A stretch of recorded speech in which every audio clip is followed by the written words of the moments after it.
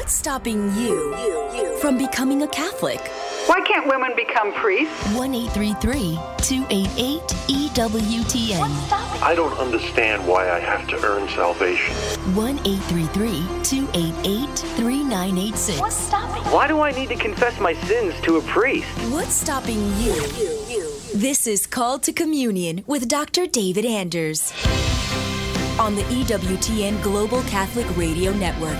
Hey everybody, welcome again to Call to Communion here on EWTN. It's the program for our non-Catholic brothers and sisters. If you've got a question about the Catholic place, please consider us as a primary resource to get that question answered. Here's our phone number, 833-288-EWTN. That's 833-288-3986. If you're listening to us in Yemen, please dial 1 and then 205-271-2985.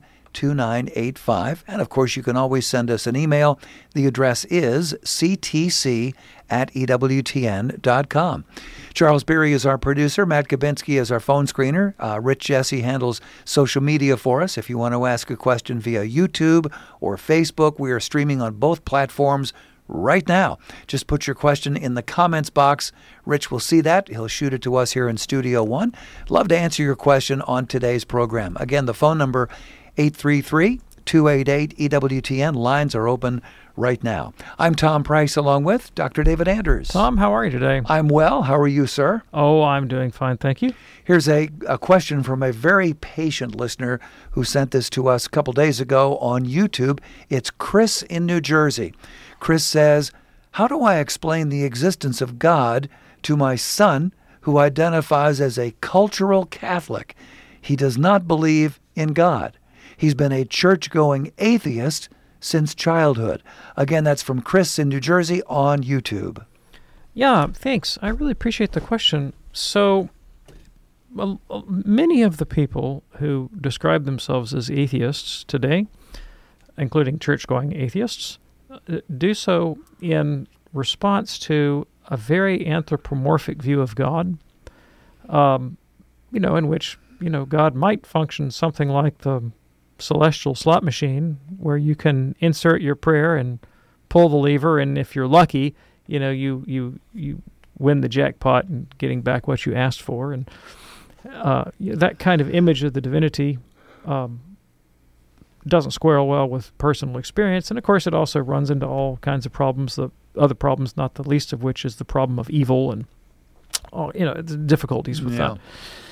And so it's really important that when someone says they don't believe in God, that they define the God in whom they don't believe, to make sure that we're talking about the same thing.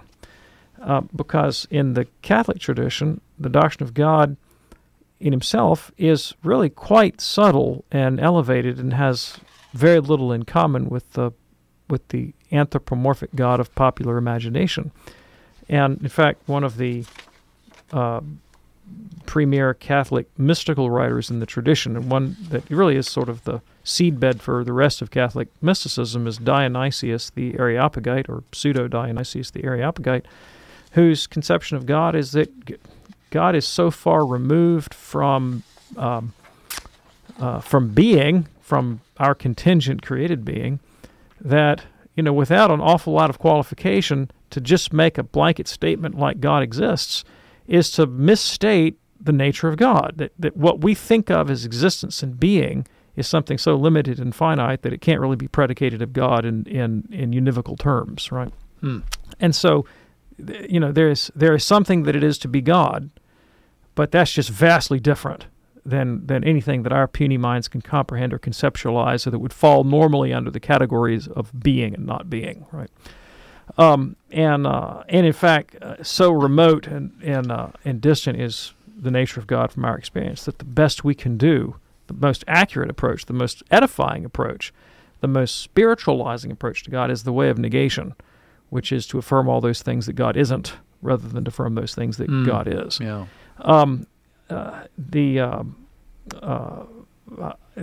When I'm talking to atheists, if they're materialists, one of the things I like to put in their hands is the book Mind and Cosmos by the atheist writer Thomas Nagel, who did not believe in God, but also did not believe in materialism. And I like to do that, because it opens their mind to the possibility that, okay, there's more to reality than I can grasp in the material world, right? There's something beyond the material, even if it doesn't correspond to my traditional idea of the Abrahamic God. Another great book is by David Bentley Hart. It's called The Experience of God, and it's a work of philosophical definition. What is it that we mean precisely when we use the term God? So that's the route that I would take, right? Is say, okay, it's possible that I could agree with every affirmation you make, my atheist son. And you may just be denying something that Catholics don't consider to be God. Very good. Chris, thanks so much for your question. Here's one now from Peter in Minnesota. Dr. Anders, how would you respond to an Eastern Orthodox argument against doctrinal development? Also, did you ever consider the Orthodox faith? Yeah, I appreciate the question. And the argument that I would give, I think, is Newman's argument. Newman, who is really the thinker to whom we credit the idea of doctrinal development, remarked that, that Christian theology has a history, Christian doctrine has a history, and that the way things are expressed in one century is not identical to the way it was expressed in earlier centuries, and that there are refinements and entailments and subtle shades of meaning and nuance, and even whole concepts that emerge at a point in time that seem not to have been present to people in earlier centuries, that are later affirmed to be dogmatic claims and binding upon the consciences of Catholics. And that's as true of the East as it is of the West. And, I'll give you an example. One of the earliest controversies in Christian theology concerned what was called the doctrine of the second repentance. And it was over the question, if you sin after baptism, what options are there for you? And a very widespread opinion in the East and West was that you get one shot after baptism. Ooh. And after that, you're toast, and you're kicked out of the church. And the reason that was a lively position is that there are passages of sacred scripture that seem to suggest that. To suggest that if you sin post Hebrews chapter 6, if you sin after baptism, you're toast. And so there are a lot of people that held that. And you find that in the Shepherd of Hermas. You'll find that in Clement of Alexandria. And the church actually had to decide that question and put something on the map that became dogmatic teaching, which is that the doctrine of the second repentance is false. And in fact, you can sin and repent and sin and repent and sin and repent. There's no limit to the number of times you can do that post-baptismally. But that wasn't clear in the text of the New Testament. It had to be explicated through historical circumstances. That's a development. It's Call to Communion on this Thursday afternoon here on EWTN Radio. Our phone number, 833-288-EWTN. We have 3 lines open, 833-288-3986. Before the break, David was tackling this question from Peter in Minnesota. How would you respond to an Eastern Orthodox argument against doctrinal development, which he answered adroitly. His other question, though, that we didn't have time for, Did you, David, ever consider the Orthodox faith? Yeah, for about 5 minutes. That long? Yeah, for about 5 minutes. And, I was attracted to the idea of something other than Protestantism and something that had the roots of tradition about it and so forth. And, of course, there's more than one claimant to that title, the Catholic Church being one, the Orthodox Church being another. Mm-hmm. And but a few things deterred me. One was, if it comes to the question of the Eastern theological and spiritual patrimony, I am not denied that by being a Roman Rite Catholic. And the Catholic Church conceives of itself as breathing with 2 lungs, East and West, and that doesn't mean Orthodox and Catholic, it means Eastern and Western. Right.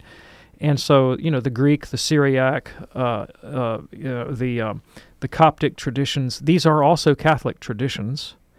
They are available to me, right? And so the choice to actually join an Orthodox congregation isn't for me primarily about theology or spirituality, but it's about jurisdiction. It's a legal question about, to whose authority will I answer? And, there's an inherent instability in my judgment, in the Orthodox ecclesiology.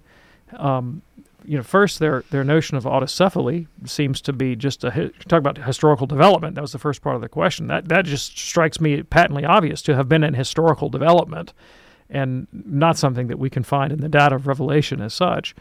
But even worse, how do you even actually locate an Orthodox church and understand it to be Orthodox, that is, to hold the right faith? And, they typically define that around the teaching of the ecumenical councils, which poses the question, which are they?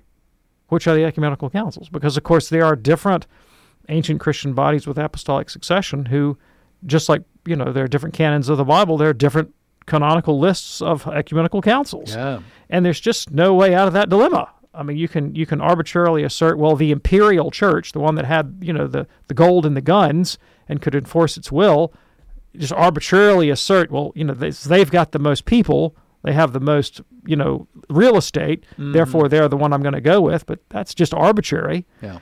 And of course, the cops would tell you that their tradition is more ancient, and so I think the whole thing kind of falls apart. And then I had a really pragmatic concern, and this isn't theologically motivated, and that is that I live in the West. Yes, you do. So even if I granted Orthodox ecclesiology, the Latin patriarch would happen to be the Bishop of Rome. So I just didn't see any upside, to becoming Orthodox, even though I have a profound appreciation for the Eastern spiritual patrimony, to which I frequently avail myself. Peter, thanks so much for your question from Minnesota. Glad you're listening to Call to Communion. A lot of people listen to Call to Communion and all of our great programming on the EWTN app, which is an absolutely free download. You can enjoy EWTN live TV and radio streams like this show, audio and video on demand, EWTN news, program schedules, prayers, devotionals. It is all there, and it's absolutely free. Download the EWTN app today by going to EWTNapps.com. You'll find it for your iOS, your Apple iPhone. You'll also find it for Android. Check it out, EWTNapps.com. If you're ready now, let's go to the phones at 833-288-EWTN, beginning with Thad, a first-time caller in Lincoln, Nebraska, listening on the Great Spirit Catholic Radio. And a blessed Advent, a blessed Lent to you, Thad. What's on your mind today, sir? Yeah, I had a question about the first reading from Daily Mass yesterday from the book of Jonah with the Ninevites. Uh-huh. And how God was going to destroy the city, and then they repented. My question is, at the end, it says, when God saw by their actions how they turned from their evil way, he repented of the evil that he had threatened to do to them. He did not carry it out. My question is, I didn't know that God should, would, or could repent, and then that he's capable of evil. Yeah, thanks. I appreciate the question. So the Catholic doctrine is that God is absolutely immutable, and that there is no hint or shadow of change in him whatsoever at all. And that would include a change of mind, a change of emotional state, a change of circumstance, a change of position, you name it, God doesn't change. And I am the Lord, says the Lord, and I change not, Malachi 3, verse 6. And that's the Catholic dogma. And so you have to ask yourself the question, well, then what then do you do with these passages of Scripture that say that God changes, since others say that he doesn't, and Catholic dogma clearly teaches that he does not. And what we do as Catholics is we understand this language to be figurative, to be a kind of condescension to the human phenomenal point of view, and not to be taken as literal statements about the metaphysics of divine transcendence. And there it is. Appreciate that. Thad, thank you so much for your call today from Lincoln. That opens up a line for you right now at 833-288-EWTN. As a matter of fact, 3 lines are open at 833-288-3986. Here is Carol in Henderson, Nevada, listening on Sirius XM Channel 130. Hello, Carol. Blessed Lent to you. What's on your mind today? Well, I guess I have another question about all the readings of the Mass today about the chair of St. Peter. And it got me to thinking because I have so many Protestant friends, and they all have just such an animus against the authority of the Pope. And I just wondered where this originated from because, he doesn't have any authority over them. Why would they care? Like, where did this originate from, this hatred? Yeah, I really appreciate it. So it's surprising, actually, where this animus against the Pope came from. It's surprising because it came from Catholic sources. Really? Yes, it didn't originally arise in Protestantism. It's older than that. There was in the Franciscan movement early on, as you know, Francis was dedicated to a kind of radical poverty. And after Francis died, his movement split over the question of poverty. And there were those that basically took a more moderate line on poverty. And then there were radicals that held that the Franciscan order as such could own nothing, and moreover advocated radical poverty as the way of salvation for all Christians. So sort of wanted to turn every man into Francis himself. And they were opposed by the church. The radical view was opposed by the church and the Pope. And they were so ideologically committed to radical poverty that they decided that if the Pope was opposed to them, that he was opposed to God, and the Pope must be the Antichrist. Oh, boy. And so the doctrine that the Pope was the Antichrist actually arose from a Catholic sect, namely the Radical Franciscans. Wow. And then that idea was very popular. Anti-clericalism, not just anti-papalism, but resentment against the clergy, was an extremely widespread and very well-documented popular attitude. I mean, it'd be kind of like equivalent to how many Americans are fond of the IRS.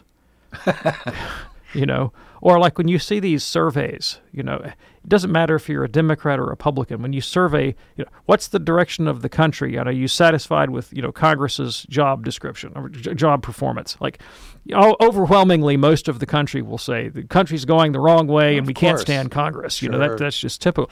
Well, if you'd asked your typical late medieval Catholic, what do you think of the state of the clergy? They would have said, it's terrible, it's awful, we can't stand the clergy, they're rotten. And they were Catholics, but that kind of thing would happen. And you see them parodied in literature and that kind of stuff. So when the Reformers came along in the 16th century and they offered a deeply theoretical attack on the office of the Pope and the clergy, they were speaking to a very receptive audience, right? Yeah. But they made rejection of the papacy central to Protestant identity and central to the Protestant polemic against Catholicism. And they fomented and advanced, aided and abetted this radical Franciscan claim that the Pope was in fact the Antichrist. And so there are Protestant denominations that have in their founding documents the claim that the Pope is the Antichrist. So, to be a Protestant is, I believe in God the Father Almighty, maker of heaven and earth, Jesus Christ his only Son, and by the way, the Pope's the Antichrist. And they throw that in there as a kind of an article of faith. And I grew up in a Presbyterian community that was pretty darn close to thinking that the Pope was the Antichrist. And it's just baked into you. So, I remember when I was in seminary as a Protestant, we'd be discussing, meaning of a text or a theological issue, and there's always a range of options available to you and what point of view you're going to take. And, some of them would tend, say, more traditional and high church, and some more, sort of low church and evangelical. And there was a point beyond which, if you went too far in the direction of the Catholic view of things, your position would be ruled out on the grounds that, you can't go there theologically because that leads to Rome. Like, just the very fact that a position would be Catholic would be enough reason to reject it. Like stop right there, buddy. Anders, you're getting dangerously close to Rome. You better shut up on that point, Wow. Well, there you go. And Carol, thank you so much for your call today. It's Called to Communion here on EWTN. Here is a question now from Scott watching us on YouTube. Dr. Anders, what is the validity of the letter of Pilate to Caesar, specifically on how he describes Jesus being with golden hair and beard? Yeah, so this is apocryphal literature. It's you shouldn't put any stock into it whatsoever at all. It's it's of historical interest only, but it's historical in the sense that it's interesting to find out what apocalyptic thinkers, apocryphal thinkers were writing and saying and doing in the centuries after the Ascension. But it's not accurate in terms of what it describes about Jesus or Pilate. Now, with respect to Jesus being golden-haired, that just seems tremendously unlikely given his ethnic patrimony. It just seems tremendously unlikely. Sure. We don't have a physical description of Jesus in the New Testament. We have a prophetic description of his physical appearance in the book of Isaiah, and it's the place where he says he had no beauty or majesty by which we would be attracted. So the suggestion being that Jesus was physically an unattractive man. Okay. That's where we're going to leave it. Appreciate that. Thanks for your question here. Lulu sent this one via YouTube today. Lulu says, I have heard some say that God the Father became incarnate. Where do people get this idea? So there is an ancient Christian heresy called Sabellianism, also called modalism, that suggests that there is one God who does not exist in three persons, but who manifests himself in three different forms. And you will sometimes hear people come forth with modalistic analogies for the Trinity, not realizing they're committing an ancient Christian heresy. So if you've ever heard, for example, somebody says, well, the Trinity is like water, ice, and steam. Well, no, it's nothing like water, ice, and steam. Nothing whatsoever at all. But modalism is like water, ice, and steam, right? And there are a lot of objections to modalism, but one of them was, if you are a modalist, you necessarily draw the conclusion of patripassianism. Wow. Patripassianism would be the doctrine that the Father died on the cross. You see? Because if the Father and the Son are the same person, just with different uniforms on, which is what modalism asserts, then that leads to the conclusion that the Father suffered and died.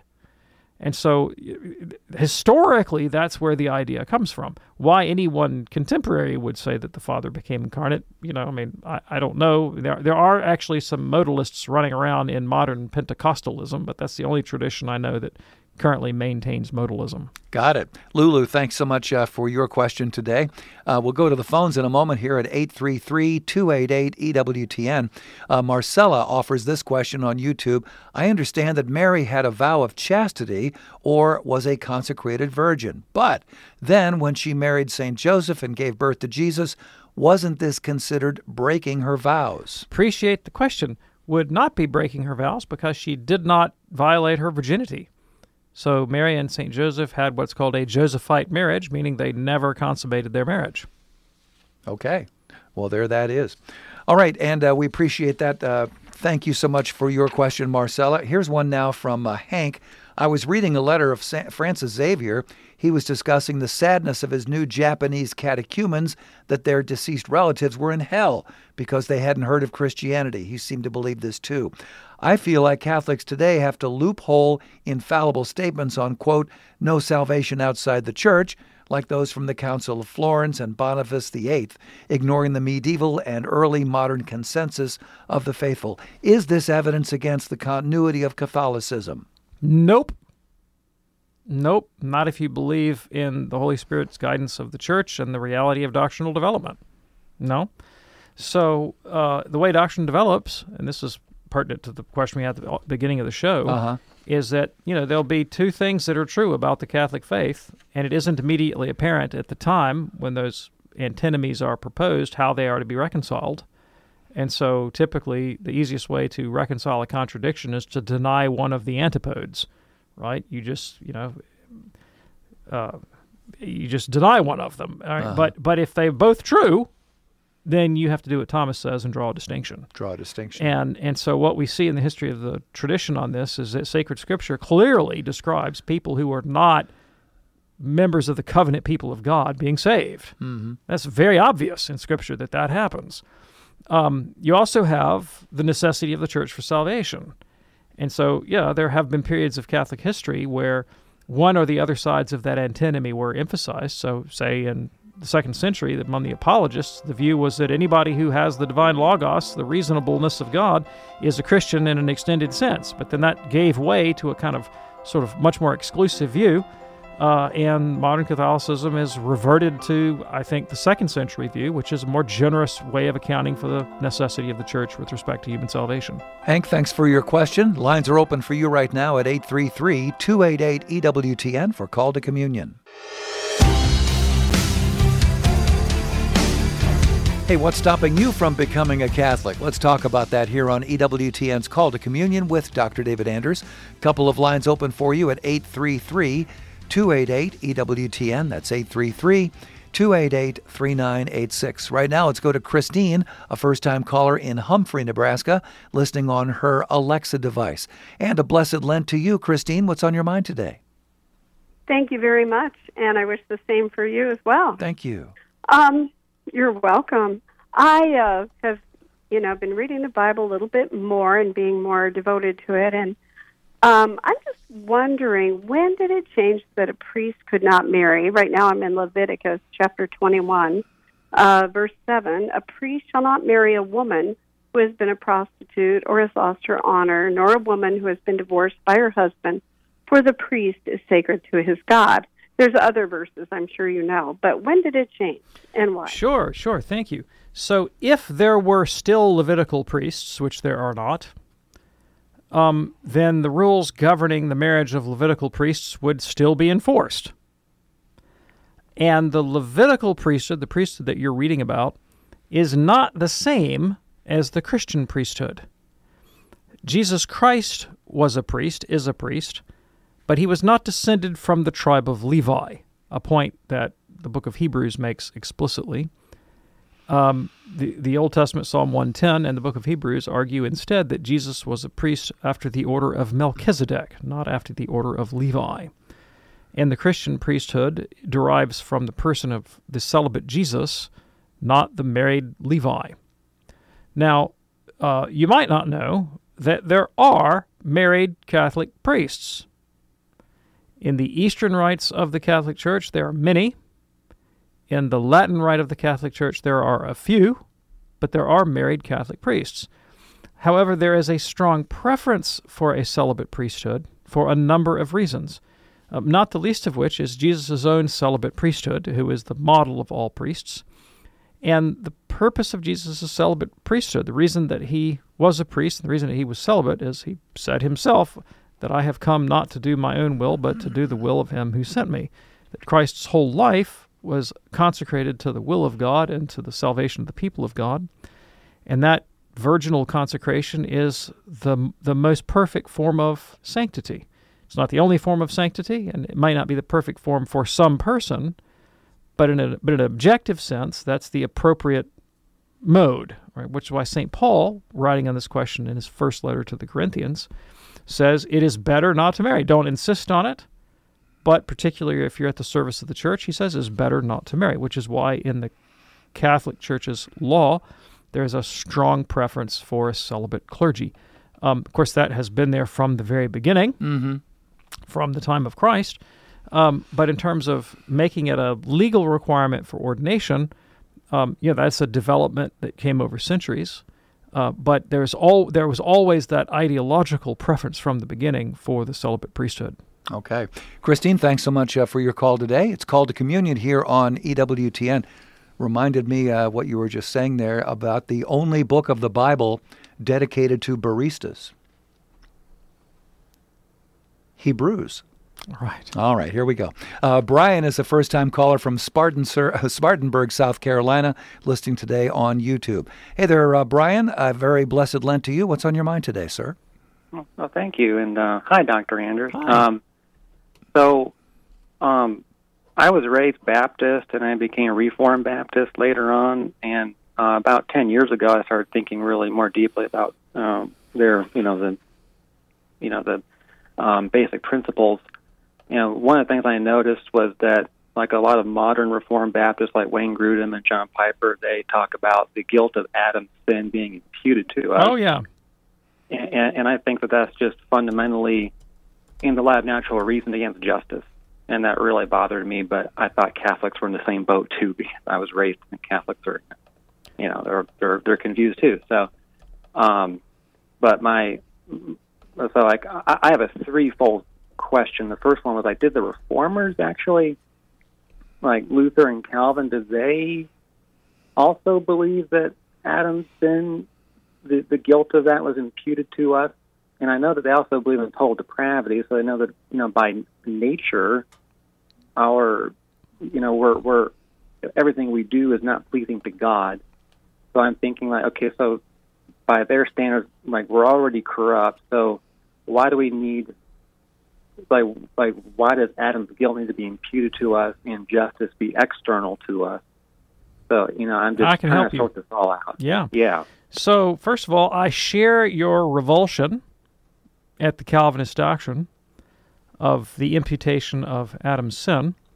Furthermore, I'm going to take it farther than you took it. I also find revolting the idea that our sin would be imputed to Christ. So the whole concept of imputation, I think, is horrific and erroneous and unbiblical, because it involves this barbarity, that God is said to punish the innocent in order to acquit the guilty, which would make God intrinsically unjust and horrifically so. Luther understood that. He understood the paradox of claiming that what God does is just by the mere fact that he does it, and irrespective of what our intuitions might be on the subject. And understanding that this doctrine, this Protestant doctrine, strikes us as absurd, Luther's response was to say, well, so much for human reason. Reason is a whore, the worst enemy of truth, so, you and your reason be damned. Wow. Was basically his. He was an irrationalist on this issue. Yeah. But like you, I share that revulsion. The Catholic Church does not teach the doctrine of imputation, either of Adam's sin or of Christ's righteousness. That is not the way we conceive of original sin. Now, you're right about total depravity. Luther, imputation isn't the normal way that he would have put original sin. He did talk in a few places about Christ's righteousness being imputed. But what Luther did was to say that concupiscence, which was the result of the fall of Adam, that concupiscence itself was imputable as sin. And so the soul who suffers from concupiscence, which is an immoderate attachment to bodily pleasure, is hateful in God's eyes because of that, something over which he has no personal control. All right. The Catholic position is not that at all. All right. So with respect to imputation, the Catholic Church teaches that original sin is sin only by analogy, that it is not actual sin, and it is not imputable to us as guilt. And so no one is punished with the fires of hell for having been born in original sin as such. And that's why medieval theologians speculated about the possible existence of something like limbo, because they understood that, we can't have God condemning to hell someone for something in which they had no agency. Yeah. All right.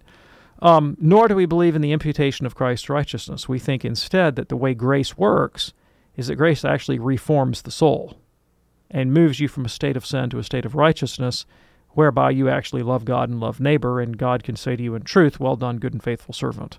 And I would contend that that position is the biblical one.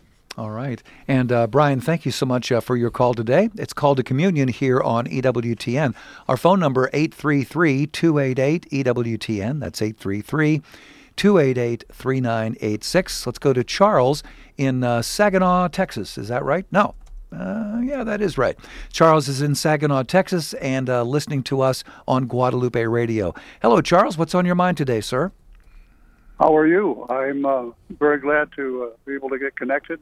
The reason for my call was to comment about David's comment about the many Protestants despising the Pope or whatever, and I just wanted to assure that there's an awful lot of us that are called Protestants that have nothing but admiration and love for the Pope, and I'm sure that I don't think we're in the minority. I think it's a lot of Protestants do that.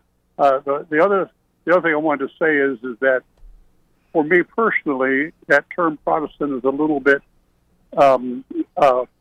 outdated. I think. Yes, I do belong to a Southern Baptist church, but what on earth do you do with a Protestant that supports Catholic radio? What on earth do you do with a Protestant that is a member of the Word on Fire Institute? What do you do with somebody who would answer the question that you asked at the beginning of your show, why am I not a Catholic? And who would have the answer by saying, only because the Holy Spirit has not led me to yet. Yeah. So I just wanted you to say, another thing too I wanted to say, David, is that when you address groups like Protestants or anybody else, one thing that sometimes is on the edge of on the edge, I think, is that sometimes your love for them does not come through. And I'm just, as a person who has children your age, let me fatherly tell you that make sure that when you address groups that are different, that your love for them comes through with your comments. That's just the best advice I can give anybody. I profoundly appreciate the call.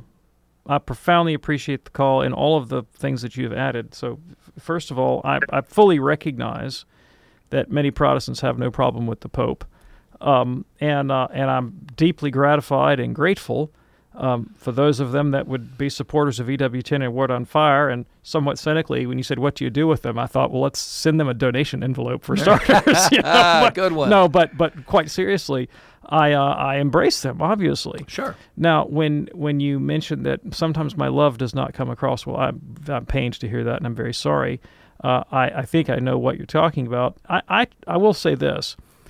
I have said 1,000 times on this radio show that I am profoundly grateful for the Protestants who raised me and the moral example that they set for me, and I have said 1,000 times that my Southern Baptist grandfather had more grace and virtue in his pinky finger than I have in my whole sacramentalized Catholic body, and I stand by that statement, and I fully recognize that. So I will admit to sometimes expressing some animus when I pontificate, pardon the pun, on Protestantism, but it is from the perspective of having been raised Protestant and having suffered personally, at the hands of some specific doctrines that I regard as unbiblical and as damaging, right?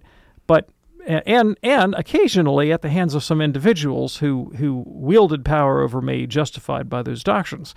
And so I certainly don't mean to paint every Protestant or every Protestant tradition with that same brush. And generally, when I talk about Protestantism, I think I'm quick to specify I am now talking about the confessional statements that were produced in the 16th century by Luther, by Calvin, and by their collaborators. And I recognize that doesn't describe everyone, but it captures a sort of a broad center of the historic Protestant intellectual tradition, and that's what I'm engaged with, fully recognizing that there are many individuals who have lived exemplary lives and are wonderful people and who have blessed me personally. So I want to say that, and I don't offer that qualification every time I open my mouth on, say, the Augsburg Confession, right? But the Augsburg Confession is not a human being, right? It's a paper document that I have a problem with, and I have a problem with the Westminster Confession. That doesn't mean I have a problem with everyone who holds those paper documents, right? I confess the teaching of the Catechism of the Catholic Church. I will tell you that I have a big problem with a lot of people who hold it, right? I mean, Catholics are sinners. And the answer to the question, what's stopping you from becoming a Catholic? Frequently, the most common answer and the most honest answer is Catholics. Catholics are what's stopping me from becoming a Catholic. How sad. And I recognize that. Yeah. Well, Charles, we really appreciate your phone call. Thank you so much for checking in from Saginaw, Texas. It's Called to Communion here on EWTN. You know what? A great way to start your weekday mornings. It's the Chaplet of Divine Mercy. We're proud to bring that to you every Monday through Friday morning at 5 a.m. Eastern right here on EWTN Radio. Let's go now to Steve in Melbourne, Florida, who has a question about something that David was saying a little bit earlier. Steve, what's on your mind today? Hi, Dr. Anders. I heard you earlier mention that the Eastern Orthodox, have a situation where if they commit a sin after baptism, then they're condemned. Nope, didn't say that. Nope, Oh. Don't believe that, didn't say that. Misunderstanding. Clearly, the Orthodox don't hold the position that you just held, that you just stated. Here's what I said. In the 2nd century, not modern Orthodoxy. Yeah. In the 2nd century, there was a doctrine that you could find in the East and the West. It was not limited to one side of the empire. There was a doctrine in circulation East and West that held that you were allowed only one act of repentance after baptism. If you look this up, you will find it described as the controversy over the second repentance. It was a commonly held view in the East and the West. But it was wrong. And it was Pope Calixtus who repudiated the doctrine, and he earned the ire, among others, of Tertullian, as well as eventually Novatian, who took the opposite point of view. And Tertullian, of course, was a Latin. He was a Westerner, not a Greek. And so the Pope's position, which became the Orthodox position East and West, is that you can repent and be forgiven, an indefinite number of times after baptism. So I certainly didn't impute that position to modern Orthodoxy. No. I said it was a heresy in the 2nd century that the Pope condemned and that modern Orthodoxy also condemns.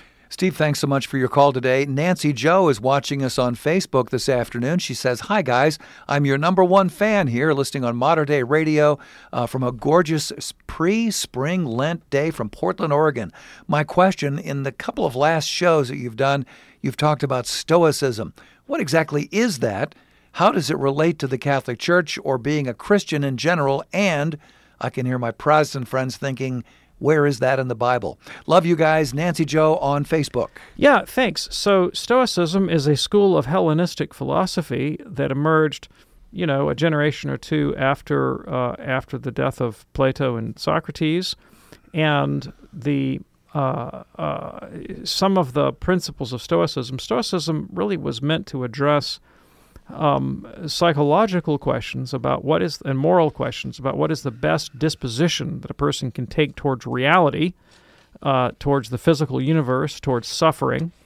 And a key to the doctrine of Stoicism was the idea that the universe is governed by a benevolent providence, such that what happens in nature is good by definition, and that and is also more or less inevitable. You're not going to be able to stop the flow of history or the mechanics of physics.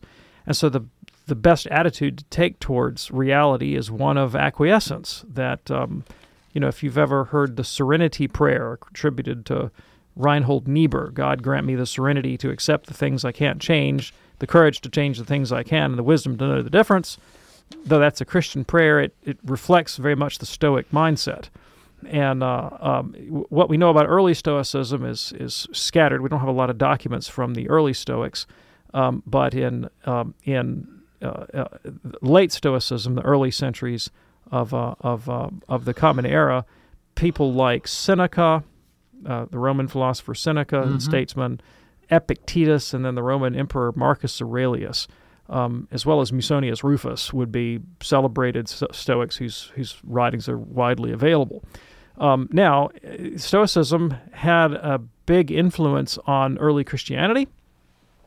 So, for example, the tradition of the 7 deadly sins is an entailment, a development of Stoic psychology. It passed through the mind of one Evagrius Ponticus, who was a Christian theologian, a monk of Egypt in the 4th century.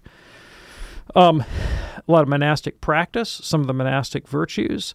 The virtue of apatheia or dispassion is one that finds its provenance in Stoicism, but came to characterize the way Christians thought about the monastic path and sort of the trajectory of spiritual development from asceticism to final union with God. We see Stoic influences there. The doctrine of natural law, which is, of course, the way Catholics conceive of the moral order, has Stoic roots. So Stoicism had a profound influence on the development of Catholic theology. To the question, where is Stoicism in the Bible, St. Paul quotes Cleanthes' hymn to Zeus in Acts chapter 17. So when he says, "Some of your own poets have said, we are God's offspring," he's actually quoting a Stoic poet. And for longer discussion, there are other marks of Stoicism's influence upon St. Paul. And the attitude that I mentioned earlier of dispassion or apatheia definitely characterizes Jesus' attitude towards physical suffering and deprivation.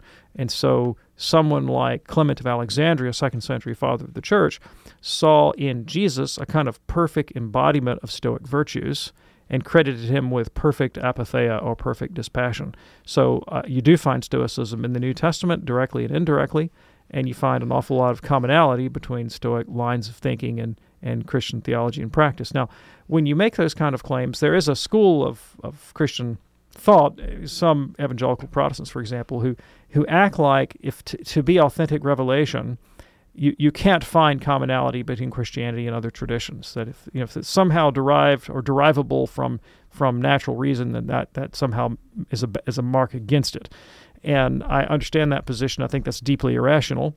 The Catholic position is that if the Christian faith comes to give us a revelation about our own nature and our relationship to God, it sure as heck ought to be amenable to human reason. It ought to actually describe reality as we find it, right? And so, since Christians believe that humanity comes from a common source, we all share a common human nature, it stands to reason that people applying their reason to the problems of human existence would come up with similar diagnoses, right? That we would tend to conceive of the human problem, the moral dilemma, in similar terms, even if Christianity offers a unique solution to that problem. So it shouldn't surprise when you find commonalities between Christian thought and pagan thought. Nancy Joe, thanks so much for checking in on Facebook this afternoon. Let's go to Larry in Kenosha, Wisconsin, listening on the great WSFI. Hey there, Larry. A blessed Lent to you, sir. What's on your mind today? Yes. In Philippians, the second chapter, where it says, every knee shall bow and every tongue confess, is that to be taken literally, or will the Buddhists, the Muslims, the atheists, whoever else will also bow and confess? Yeah, thanks. I appreciate the question, Larry. So I think personally that Paul is talking about an eschatological reality here, something that he anticipates coming at the end of time. And remember that the Christian doctrine is at the end of time, when Christ returns, there'll be a general resurrection and a general judgment of all the living and all the dead. And so, it's one thing to confess Jesus by faith. Now it's another thing when he's, standing right in front of you, in glowing in brilliant glory. Then it's a very different thing to say, I'm not going to bow the knee. Brent, Larry, thanks so much for your call. We have time enough here for Renee, a first-time caller in Omaha, listening on the Great Spirit Catholic Radio. Renee, we've got about a minute. What's on your mind today? I have a quick question. I was, my daughter, who's 20 and in college, brought up with me yesterday 1 Corinthians chapter 11, verses 3 through about 16, where it talks about men should have their head uncovered and women should be covered, and then it's shameful for a woman to have her head unveiled. And I just wondered if I could get a little bit of help in going over that with her. Yeah, sure. So the first thing to note is that if you walk into any Catholic church today, you will find that women are not required to cover their heads.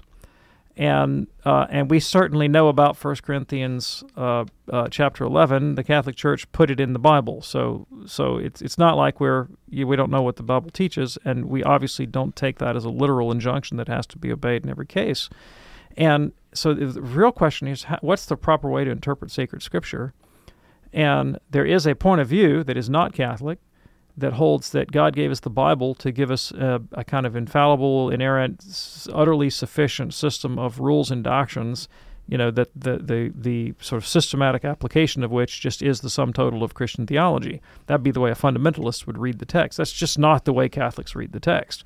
The Bible is inspired and it's inerrant, but its purpose is not to give us a comprehensive rule of life. It's useful for teaching and training and rebuke and righteousness, as Paul says, and it's fodder for theological speculation and for prayer. But the task of governing the life of the people of God is given to the Church, to the magisterium, and our interpretation of the Bible is governed by essentially hermeneutical principles, where the person and character of Christ is the sort of the ultimate key to interpreting and applying the rest of it, which means that we understand kind of nuanced, layered way of reading Scripture, and there are things in the Bible that were clearly sort of cultural condescensions to particular historical circumstances. Jesus says that explicitly, right, in Matthew chapter 19, when he talks about the Mosaic law on divorce. He says this was not God's will from the beginning. This is a kind of concession to human weakness, and there's no reason we can't apply that same kind of principle to these issues as well. Now, when it comes to the status of women within the Church, I would direct your daughter to the apostolic letter by Pope John Paul II called On the Dignity of Women. let her go read that and then come back and complain to you. Absolutely. Renee, thanks so much for your call. We got a couple of questions on YouTube from Mike and Kenny. We're going to hold those over until tomorrow's program. Dr. David Anders, thank you so much, Thanks, sir. Tom. We do this program Monday through Friday live at 2 p.m. Eastern right here for you on EWTN Radio. Check out the podcast 24/7. Charles will have that posted for you in a couple of hours at EWTN.com/radio. On behalf of our fantastic team, I'm Tom Price along with Dr. David Anders. We will see you tomorrow on the Friday edition of Call to Communion. Have yourselves a blessed day. We will see you then. God bless.